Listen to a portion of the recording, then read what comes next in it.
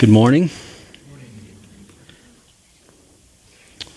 I'm reminded of one of the Resolve conferences where the speakers didn't know that they showed up and had the exact same verse. And Mueller told them, go ahead and continue and share on the same one, because obviously the Lord wants you guys to hear something over and over and really embed it in your mind. So I'm thankful that we are able to cover some of these overlapping topics. But my topic is the how of discipleship, the means, and I wanted to kind of pinpoint that into a very practical side. I wanted to take you down to, I would like to share you some practical resolutions on how to get the most out of your discipleship. I chose the word resolutions because of Jonathan Edwards, and I was actually happy to see it's in page 3 of your handouts. Jonathan Edwards was a young man, I think the age of 17. He came up with a whole list of resolutions that he would hold himself to, knowing that he needed to make strong resolutions that he would hold himself to and resolve to do to keep him on the path of the Christian walk and the Christian life. And so I would like to give you resolutions as well that you can keep in any circumstance that would help you get the most out of your discipleship. You see, we're all called to discipleship. That's the Christian life. Both whether you're a student, out in the world, or family, we're all called to be a disciple. But distractions and difficulties will come up. They will arise both now and more so even later when you do start a job or when you have a family and children and hobbies. So whether you're a freshman or about to graduate, discipleship is what you're called to as a Christian. So make these resolutions now and practice them. My time of discipleship looked very different. I didn't go to a university, and I didn't have something like GOC that was very structured and you guys are blessed here with what the church has set up for you guys. I was a firefighter and I went straight into the workforce. My schedule was so sporadic and changed. Even in the home, I didn't have a father who was a strong spiritual leader, so I wasn't even being discipled in the home. So it was very challenging, and so I'm grateful to see what you guys have here. So in essence, I want to share this morning just that from my earlier years of not having these resolutions I'm about to share really allowed for me to go down paths that I wish I would have not gone down, suffered loss, suffered failure. But it is sharing this that I want to save you guys from some of these mistakes. But praise the Lord that even in my later years, He did provide, and He provided namely through a friend of mine named Mo. He was a fireman as well. He was a full-time pastor. He was a husband in a family of 4, and one of his children had autism. So he was very busy as well. And so you can see that it was challenging even in that point just to make discipleship happen in my earlier years. But it was these 2 resolutions that I believe that helped me get through that, and I believe now can even benefit you to practice now while you're in school, that when you hit the world, you'll have them solidified in your heart. So I give you 2 resolutions on how to get the most of your discipleship. Resolution 1, resolve to make discipleship your priority. Discipleship does not come easy. It does not come naturally. We tend to get busy. We tend to even lose sight of the importance of discipleship. Or we just even struggle with the simple fact of idolatry, and we want to go do what we want and what we desire over the importance of meaningful discipleship. But there is an aspect of dying to self in discipleship. And like we heard the verse that Jesus said, whoever wants to be my disciple must die to himself, take up his cross, and follow me. There is an aspect of dying to yourself even in discipleship. You're going to have to say no to some things that you hold dear in order to get the meaningful time of discipleship and growth in the Lord. You guys are in a phase of pursuing school right now. Soon you'll be pursuing a career. And then soon you'll be, Lord willing, pursuing a family and kids. All these things are good and wonderful things to pursue.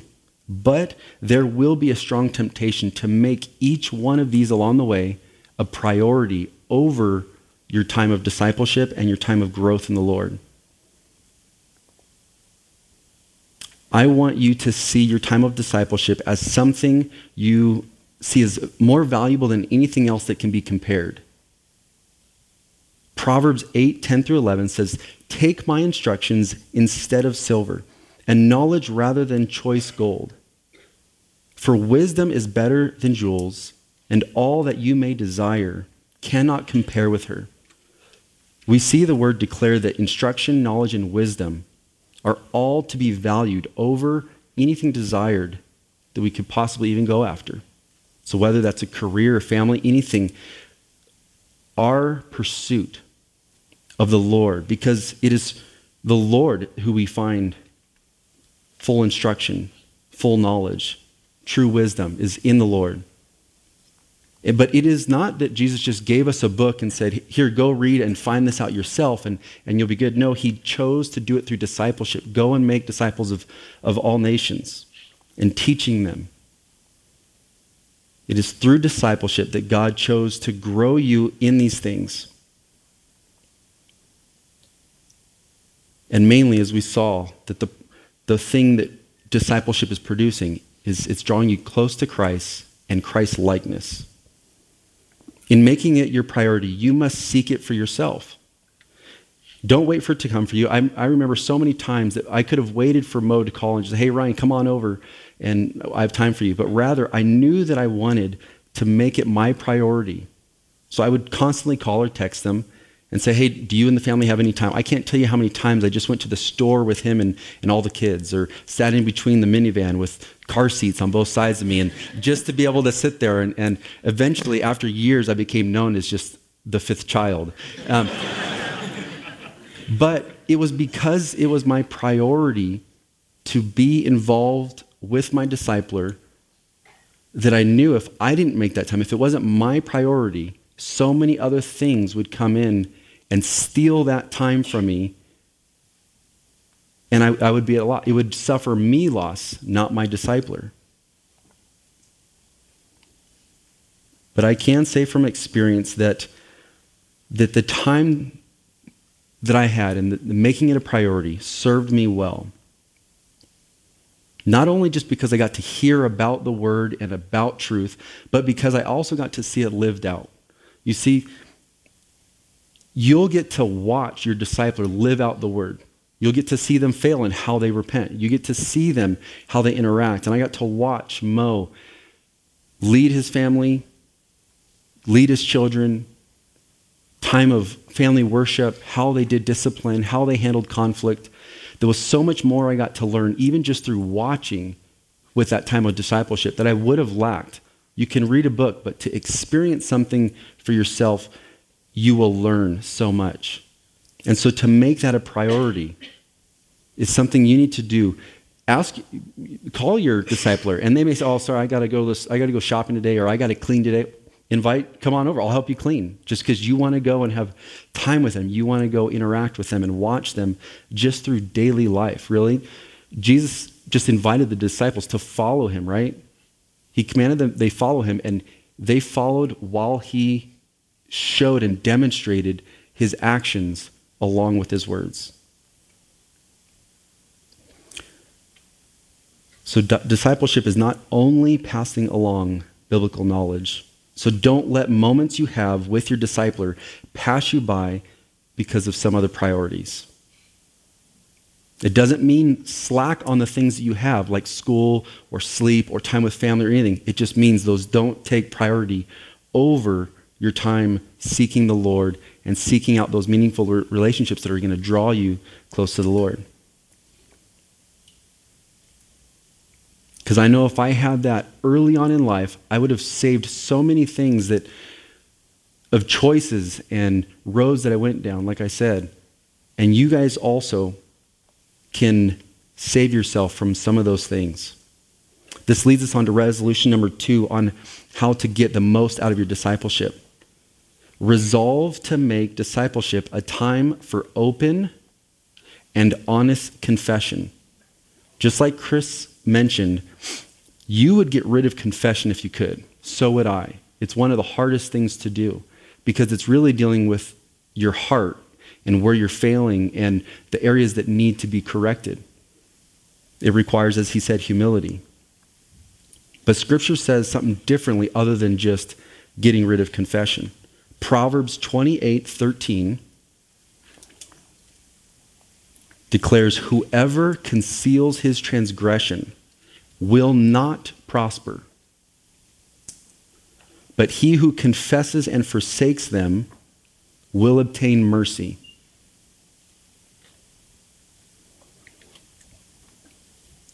So what does this look like?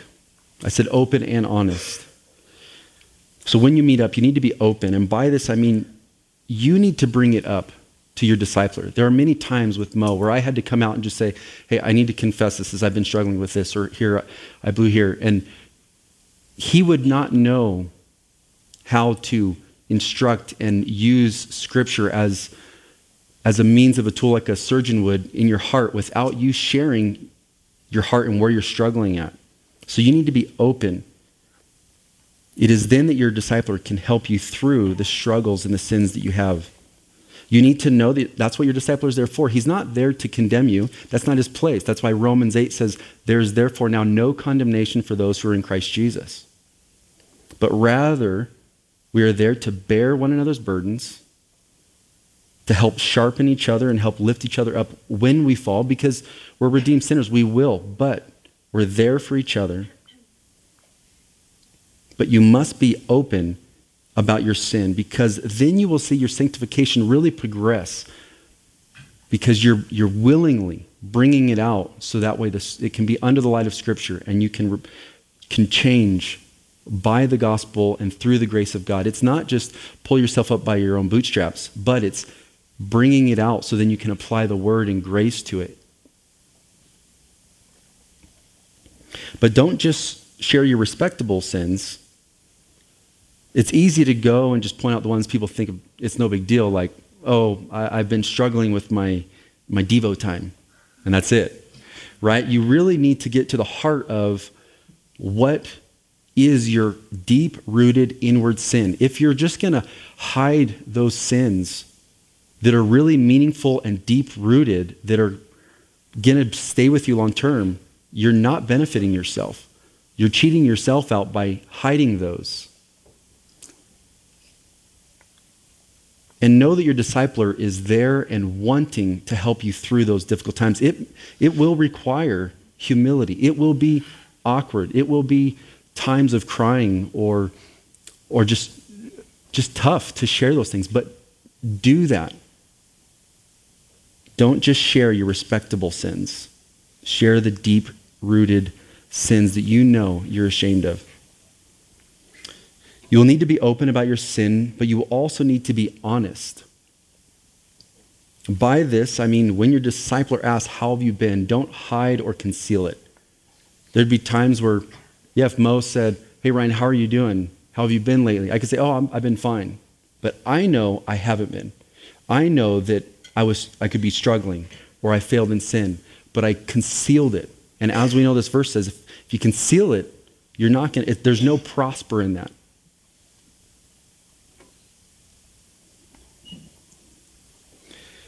If you look at David, even a man after God's own heart, after his adultery and murder, he concealed his sin for a while. He didn't come forward with repentance on his own.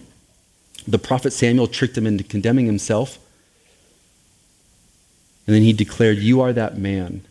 But in that moment, then David, when confronted, David was honest with his sin.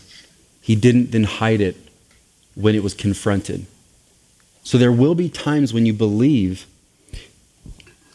in this verse that you will believe in this verse that the benefit of coming out and being open is a blessing. And so you'll be proactive and you'll share your sin. But there'll be times when you won't. Just like David. And if you think that you won't, don't be naive, because even David himself had to wait for someone to come and pinpoint and call out their sin. And that's what your discipler is going to be doing.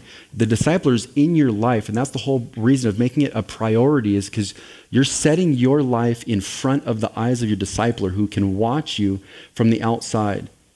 And while watching, even if they can see the fact of sin will deceive yourself, but it won't deceive your discipler. They can see from the outside, and they will call you out in your sin. So resolve to be honest. Resolve to make yourself vulnerable to your discipler. I know in my own experience, after I became a believer and I had a solid group of brothers, it was like 10 of us. We're all still close friends. Almost all 10 of them were at my wedding. We agreed that every time we met, we had a list of questions that we would hold each other to, that were pinpointed questions that we knew, okay, there may be times when you're going to try and hide from your sin, but every week, every Sunday after church, we met up and we asked these particular questions. It could have been, have you neglected your time of reading and prayer in the Lord? Have you set anything impure before your eyes? Or have you been entertaining thoughts that you shouldn't be? Or is there anything I didn't mention on this list that you should repent of that I didn't bring up? It was a way of setting a guard against yourself to just let yourself get away with things. And I found that very helpful. And it was great because you got to witness brothers who were there beside you and bring you up. And your discipler wants to do the same thing. So sin will keep you from growing. So fight them with these resolutions, right? Because this is about the gospel. The gospel is you were redeemed for a purpose, to follow after Christ and be Christ-like. And sin is the one thing that wants to get in the way and keep you from that. And your sin will want you to pull away from discipleship and put other things in priorities. It will want you to hold back your sin rather than exposing them and dealing with them. So rather, resolve to do these things. Resolve to make it your priority, and resolve to open and honest confession. Let's pray. Father in heaven, Lord, we just are so grateful for your kindness to us, Lord. We are so thankful that you redeemed us, Lord. We were children of wrath, but you adopted us into your family. You gave us grace and love, Lord, that we did not deserve. And you have been patient with us and kind to us. You have given us the church. You have given us disciplers to pour the word into our hearts and into our lives, and to be those who come alongside us and sharpen us and encourage us and to pick us up when we fail, Lord. But Lord, convict our hearts. May we seek out this discipleship. May we be vulnerable in this discipleship. May we be proactive, but knowing, Lord, that it is ultimately you who both works in us to will and to do your good pleasures, Lord. So may we give you the glory.